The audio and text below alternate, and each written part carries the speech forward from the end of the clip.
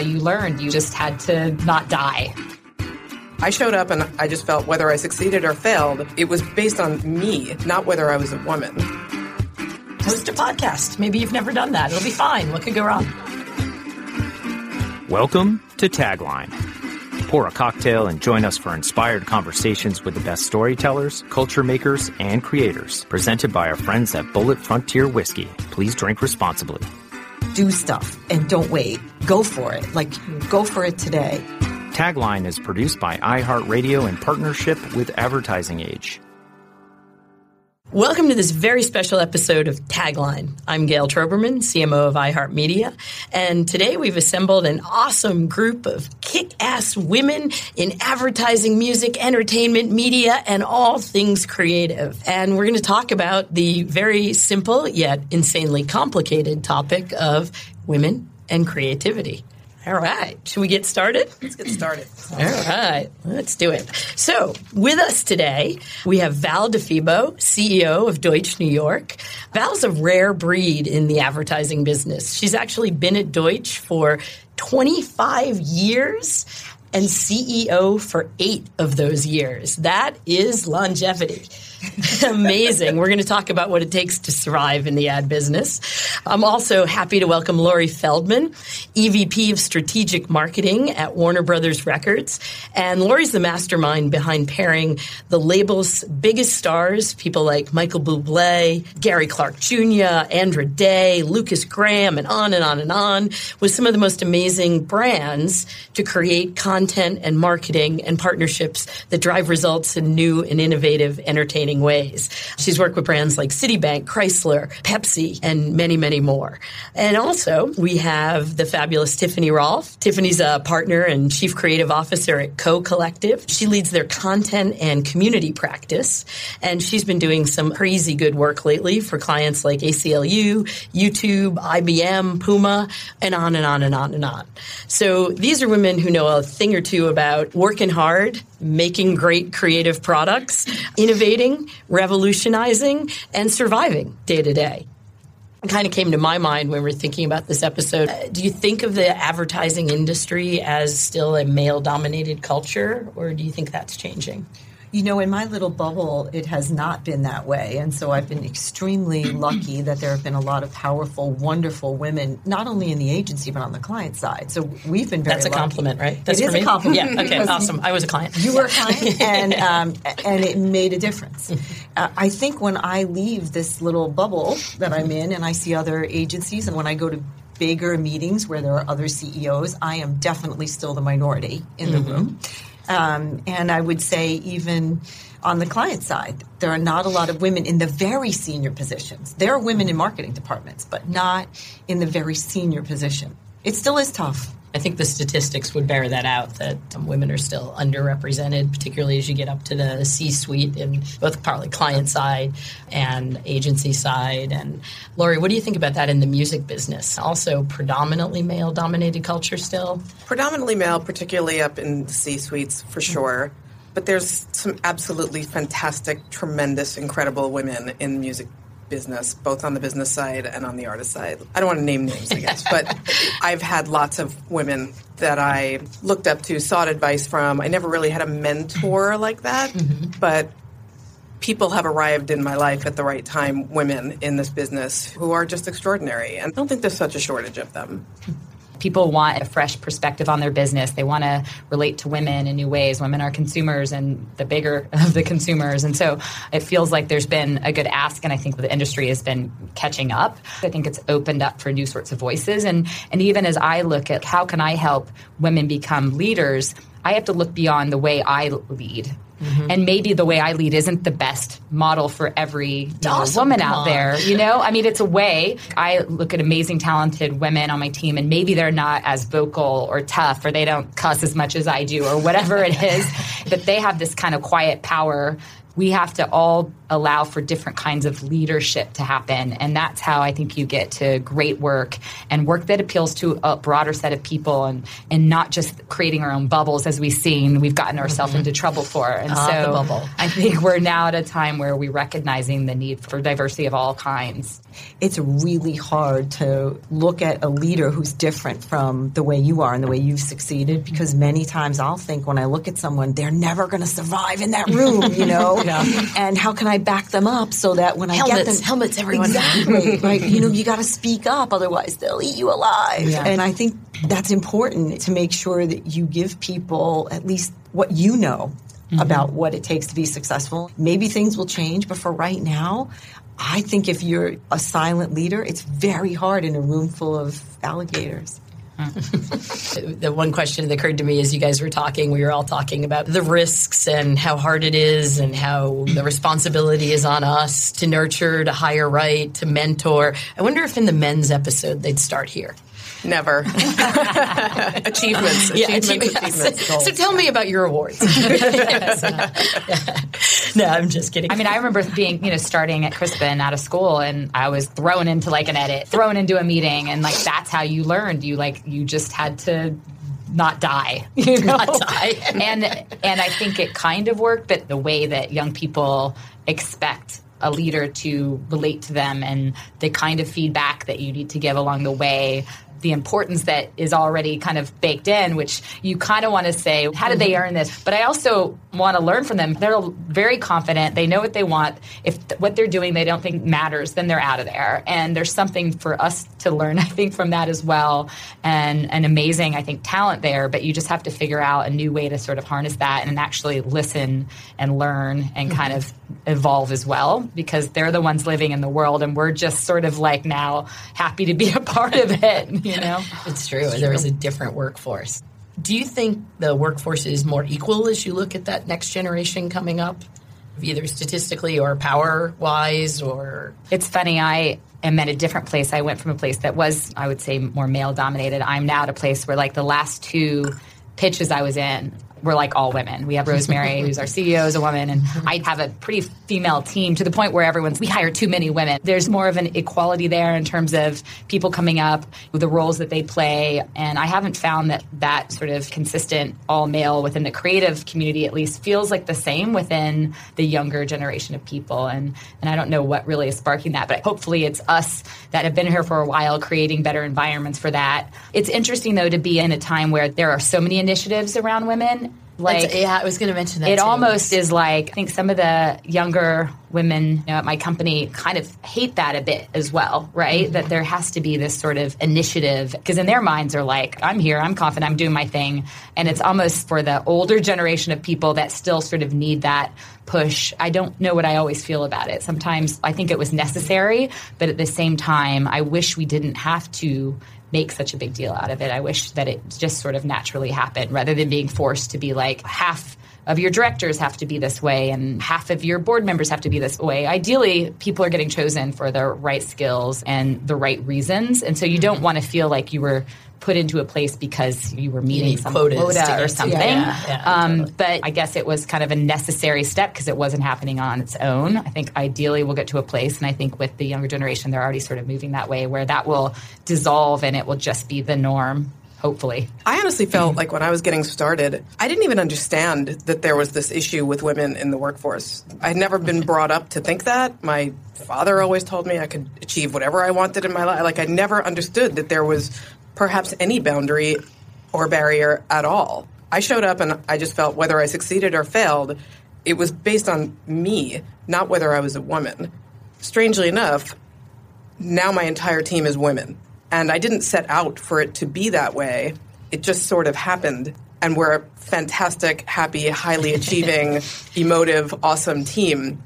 But I was meeting with a client the other day, and I happened to mention to her that my whole team is women. And she looked at me, and she's like, you need to diversify your team. Because you're not speaking to just women. It's true. And it's really stuck in my head, so now I'm trying to figure that out. Yeah, we'll be here in 5 years, and it will be all men going, how can we get more men in the workplace? But I do think the millennials, the younger people at work, I sort of look at them as I felt about myself, which was they're not thinking that there's some barrier to their success. I think that that's sort of a learned thing as you move up in the world, whatever you choose. And all of this effort that's being put forth in a very public way now to support women in the workplace, I think is definitely making the younger women at work question, what's going on here?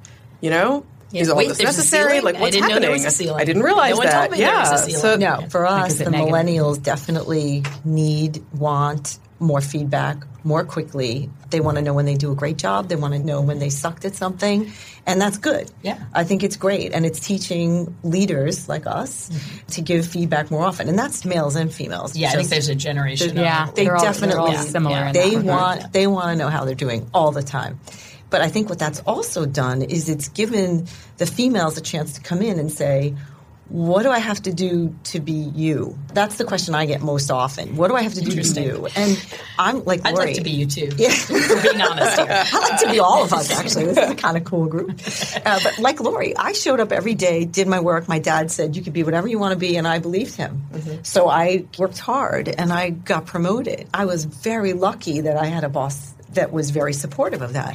I'm not sure all women do. And when they ask that question, they ask specifically, do I have to not have kids? Wow. Should I not take time off? Oh, yeah, it's definitely still a thing. I mean, seriously, well, it's that's a thing. like, I think, the bigger issue. It's almost beyond sort of gender, and it's really like our industry. I waited a long time to have kids. I have kids now, but it's not easy. And sometimes I ask myself, would I want this for someone else? I've had some other women friends that are in this and creatives that have chosen not to. A lot of the most senior women I know that I'm great friends with have had to make choices to sacrifice that. How do we set a better example? Because I don't think that you should have to make those sacrifices. How, for men and women, can we make this industry that we're in a place where you don't feel like you can't be in it because you're a woman and that means you can't have kids, or even a man can't have as much of a role in his children's life. It's expected to travel a certain amount of time. And so beyond gender, I think the bigger issue is how do we actually create an environment where people want to work? These young people want to do stuff that matters. They aren't going to sacrifice their lives for their work, like in the same way that maybe we did as we started out. And if we can't create an environment where they can have all of those things, then we will lose that talent, and we already are. And so I think it goes beyond sort of the man-woman thing. Yeah, you know, it's funny, when I had my son, Brian, he's only 12, and I've been doing this a long time. So when I had my son, I was kind of older, and people at work said it was the best thing that you could have done, because it said to us that we could balance and still be achievers. And I still struggle with that. You know, I'm not balanced. I don't know what that means. Juggling. I don't know what that. All I know is I'm constantly making choices, and I hope I make good ones every day. But it was a good thing for all of our employees that I could show them that I could go to a doctor's appointment with my son or go to a basketball game and still get my job done. Yeah. You know, you can't not do your job, but you got to be able to take the parts of your life that are important to you. It's not just about kids. I had a funny learning moment around that where I used to think I had to be there late night with everyone, and I had to work the long hours and be on email at 3 a.m., which I sometimes still am, let's just say. But I had someone come to me and say, I don't want you to check your email. I don't want you to be here late with me. Like, I want to know that at some point when I'm you, I'm not doing that. So please don't. And that was a realization where I was like, wait a minute, I thought that was being supportive, when in fact I'm not setting a great example for where they might want to be. And it was a big realization, wait, I need to care for myself too, because I'm not creating a vision of a leader that they want to be. As senior women in your businesses, in your industries, like, do you feel pressure to be role models? Absolutely. Yeah. 100%. All the time. For everyone, for the kids, for the employees, you know, for sort of everyone around. I feel like we set an example every day as senior members of our companies, as parents, as women, as creative individuals, and people are watching, and we cannot forget.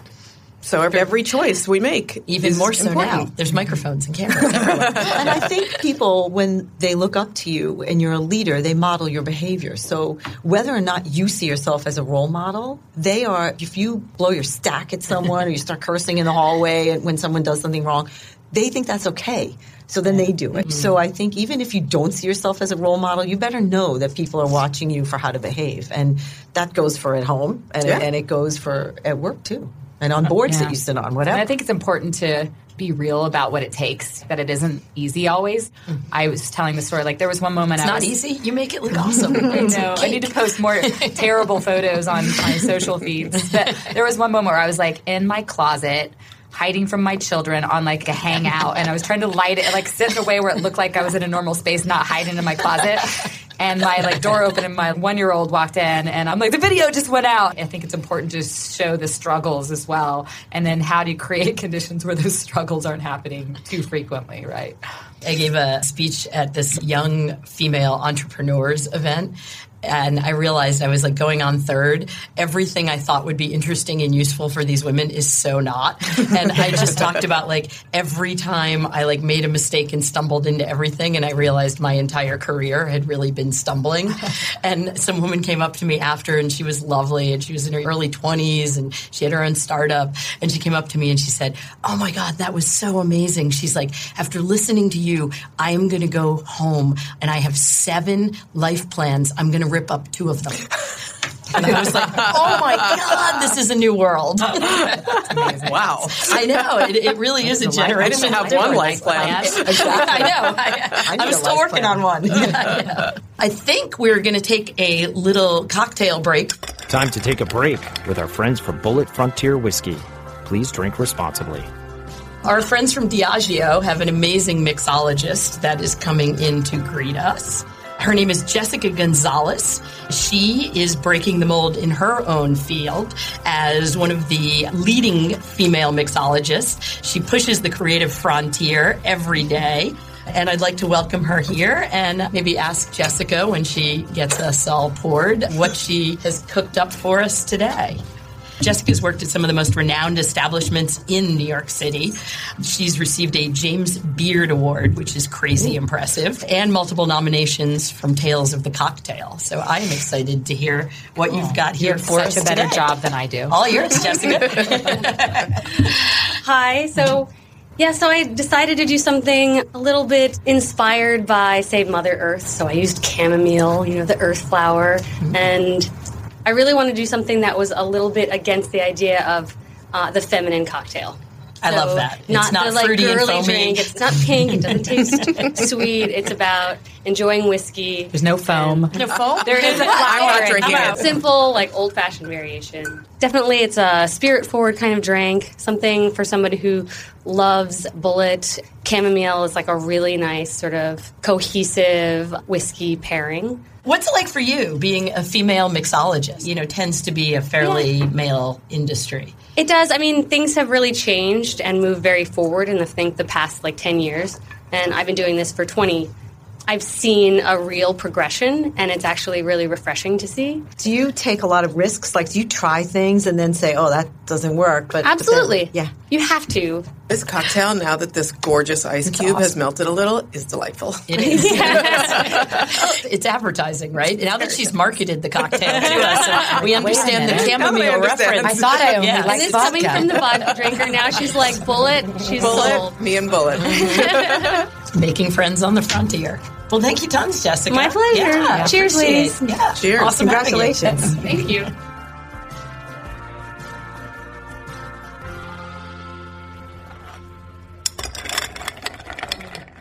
So, I saw this for International Women's Day. There was an agency in Sao Paulo that actually released an app that detects when men interrupt women in a meeting.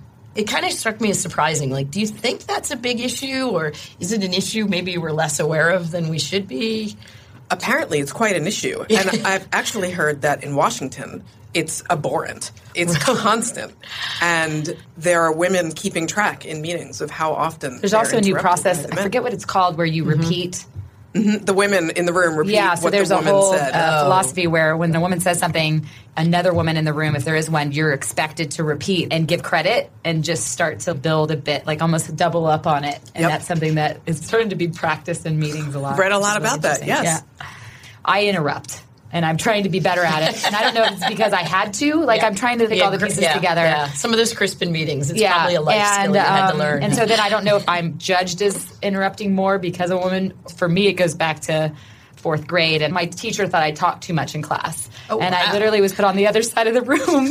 I somehow got through the interruption thing by being worse At interrupter, but it's something I need to work on. Learning bad behavior, is that your advice to women out there?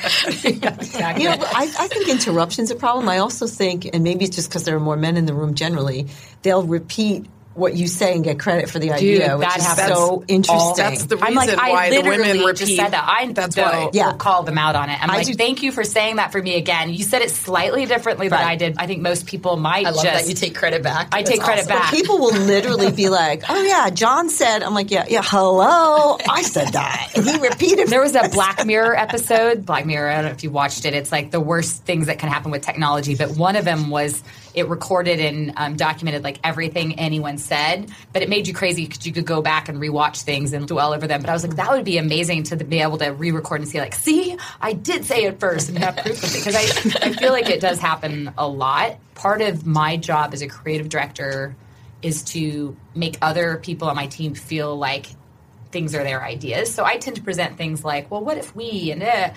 you also, though, have to make sure you maintain sort of control over that idea, or then things in the end get attributed back to your involvement on a project, And so I think, it's something that we all have to learn. When I have someone on my team who's brilliant, but she's super quiet and soft-spoken, I didn't even realize that was a thing where you repeat, and I kind of naturally would like stop and be like, wait, what did you say? And have her repeat it again. So I think there are some practices that are starting to happen, and I don't know where that comes from, if it's just sort of a natural evolution thing that's happened, but it apparently is a big thing. It's funny, Microsoft was an engineering culture, so there were definitely generally more men in most rooms than women.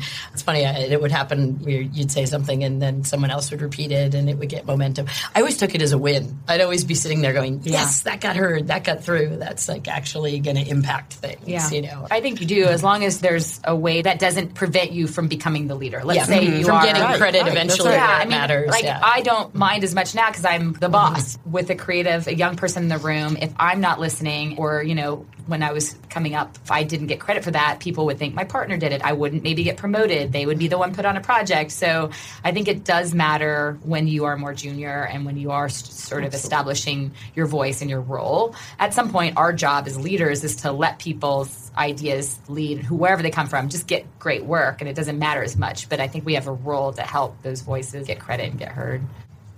It's an interesting business. The creative side of advertising has so often been about credit, right? Who made that, right? Because there's something at the end of the day. And I think, Tiffany, you said earlier, right, so many people are touching a piece of work, a campaign, in so many different formats now. That idea of credit, it's harder and harder to find. There's a balance. Like even with clients, you want to have clients feel like it's their idea or own it, have ownership over things. But you also don't want to have so much credit there that they're like, wait, what did you do here? Why are we paying you? So there's a balance to going, we're adding value, but at the same time, we're collaborative and we're shaping this together. You're not being so sort of separate from the idea that they are confused as to like why you're in the room. There's a fine balance there, I think, with credit and collaboration that happens. Speaking of clients, do you think it's easier for women on sort of the client side of marketing or the agency side? Is there a difference? We have a couple of, and you were one, but we have a couple of clients who pain are in the ass clients female, who are hell. Pain in the ass CMO client. No, not pain in the ass, but I think when the CMO at a client is a female, all of the females who work for them have an easier time not doing their work. They're not getting special treatment. Oh, those, all those spa trips we were taking together. Yeah, exactly. Yeah. But I think they can see the path to leadership, and so they act like leaders. And so I think that makes it easier for them. And I think the same thing happens on the agency side, which is why we see so few female executives in the C-suite. They don't have role models. If you're not in a company where a woman has a leadership position, you don't know how to behave yourself. In our company, I'm fairly outspoken, as you know. Yes. And so that's worked well for me in that company. I'm not sure that I could work in another company and be like this and be successful. So in our company, our women know if I want something, I better say what I want. I better say it straight. I better tell the truth. That's how it works here. I'm not sure that would work someplace else. Yeah. The culture does dictate quite a bit what isn't going to be the norm. And the politics. Our thing is tell the truth. Tell the truth. Just say it like it is. If you think that's a crappy idea, say that's a crappy idea. And let's move on and let's get to a better place. It saves a ton of time. I think there's like something that happens. Let's say there's a CMO there's a male or a female, there's often this weird rumor that happens that's like, she only likes men. So it's like, great, the men don't like me, the women, like, who likes me, you know? And I don't know if that's true or like why that perception is that the CMO, this female CMO, she doesn't like, she's threatened by it. There's this weird rumor that, is out there. Right? Yeah. Maybe it's true, but like, how do we as women and leaders break that? And what is that? Where is that coming from?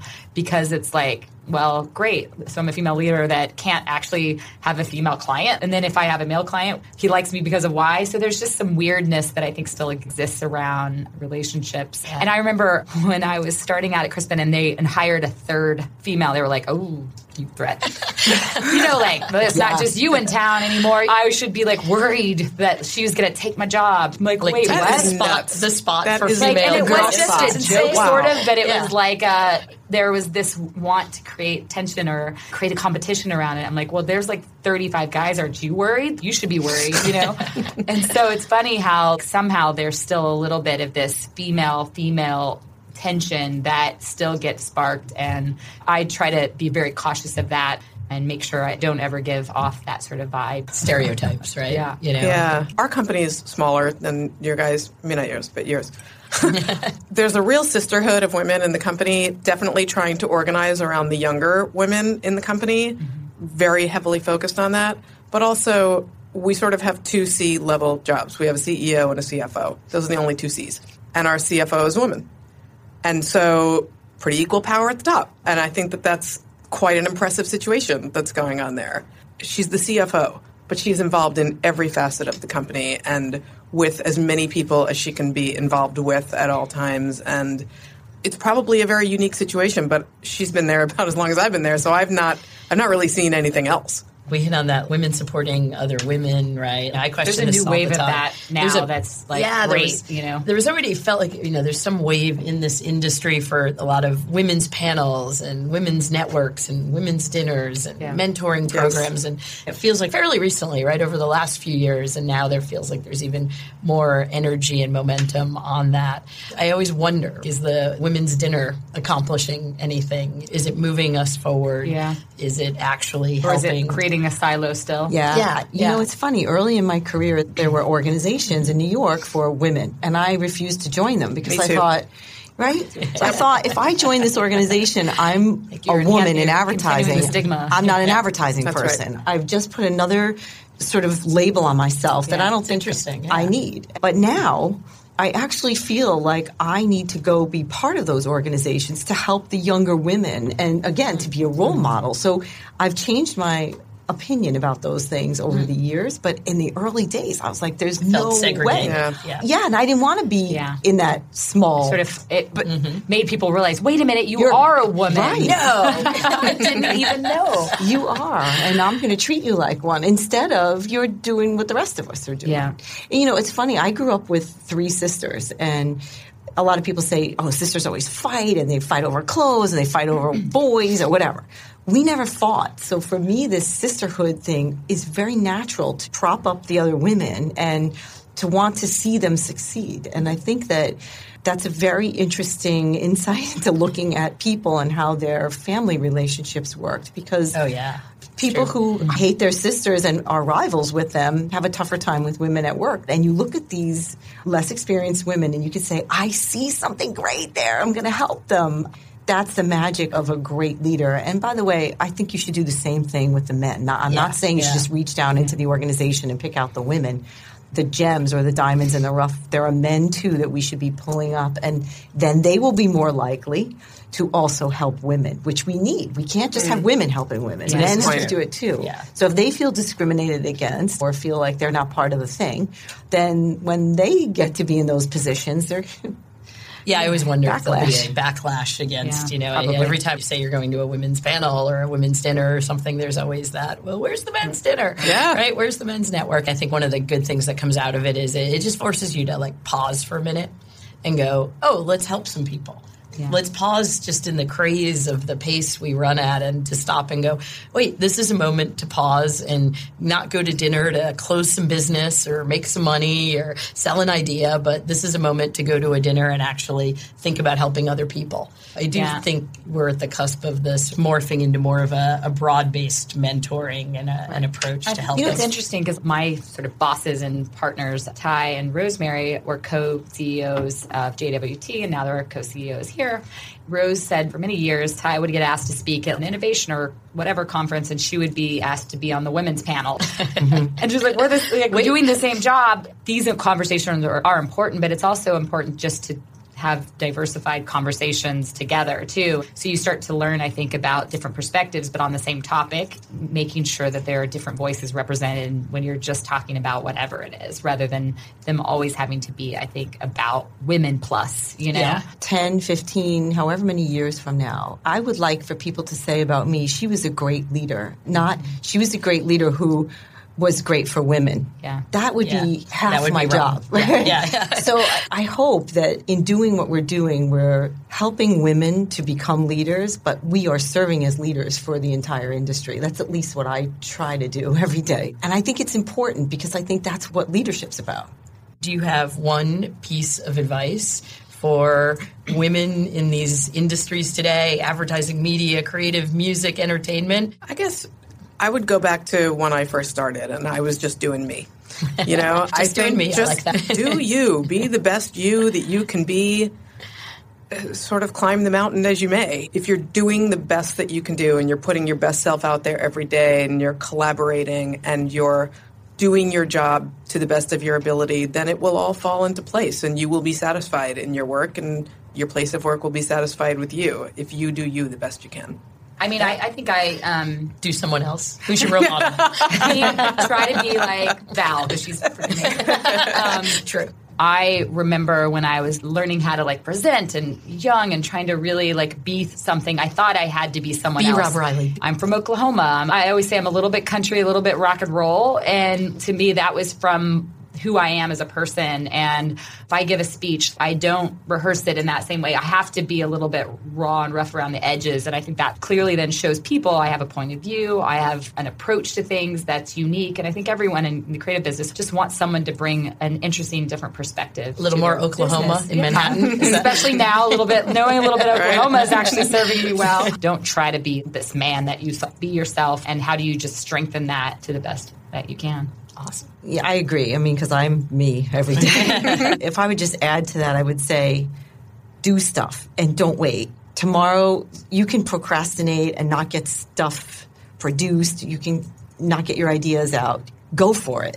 You have an idea, go for it today. Get the people who are going to support you, who may think differently than you, who are going to pressure test your idea, be devil's advocate, but get your dish done. Because that's what you're here to do, right? We all do this because we want to make things. We want to make things happen and we want to make things. And so I think just doing it is really important. And as yourself, not somebody else's version of it, but your own version of that thing. Yeah, it's true. Host a podcast. Maybe you've never done that. It'll be fine. What could go wrong?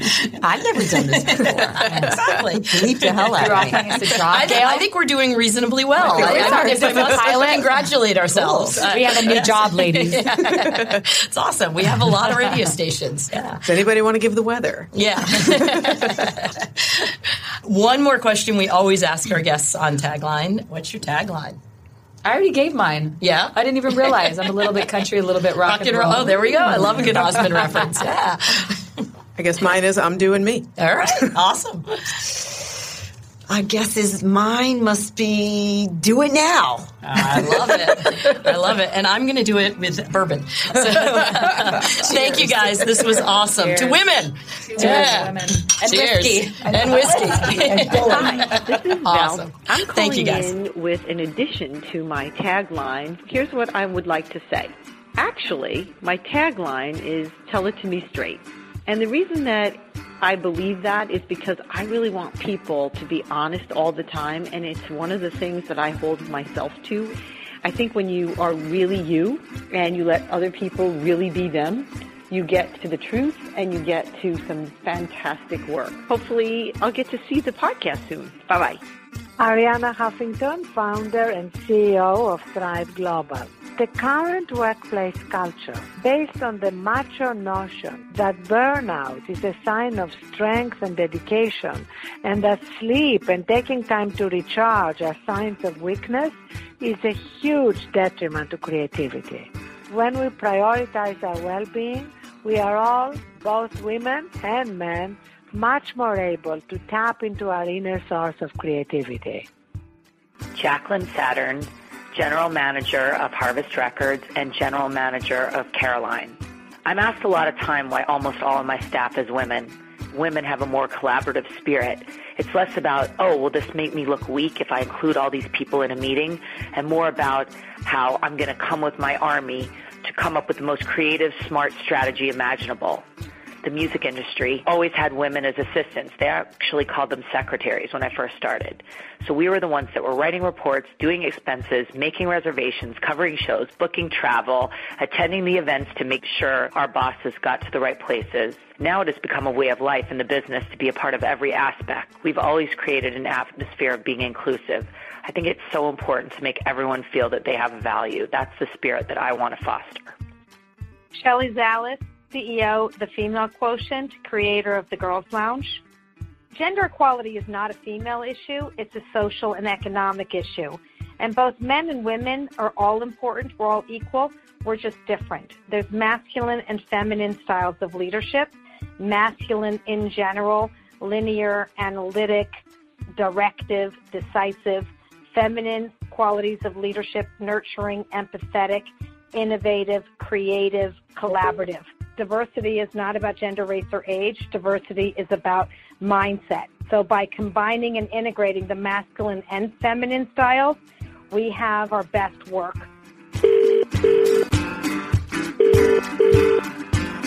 Hello? Hey, is this Adam Schlachter? This is Adam. Hey, Adam, it's Gail. How are you doing? Good. How you doing, Gail? I'm awesome. I am calling you from the set of Tagline. Oh, cool. Yeah, where are you? I'm in London. You are in London. It's late there, isn't it? It is, but I kind of don't adjust, so it's whatever time, wherever you are. Well, it is time for creativity. We were thinking you would make an awesome next guest on Tagline, so we're hoping to tag you in. That would be fantastic. I'm flattered, and I'd love to be part of it. Awesome. I'm sure you'll have some provocative questions for us on all things creativity that happened late night in London. So we look forward to having you. We should probably let you try to pretend to get some sleep. But we're psyched to talk creative with you in the near future. That's wonderful. So am I. It's great. It's all audio in the podcast, so no stylist, no makeup needed. I've always been told I have a face for radio. So. I can relate.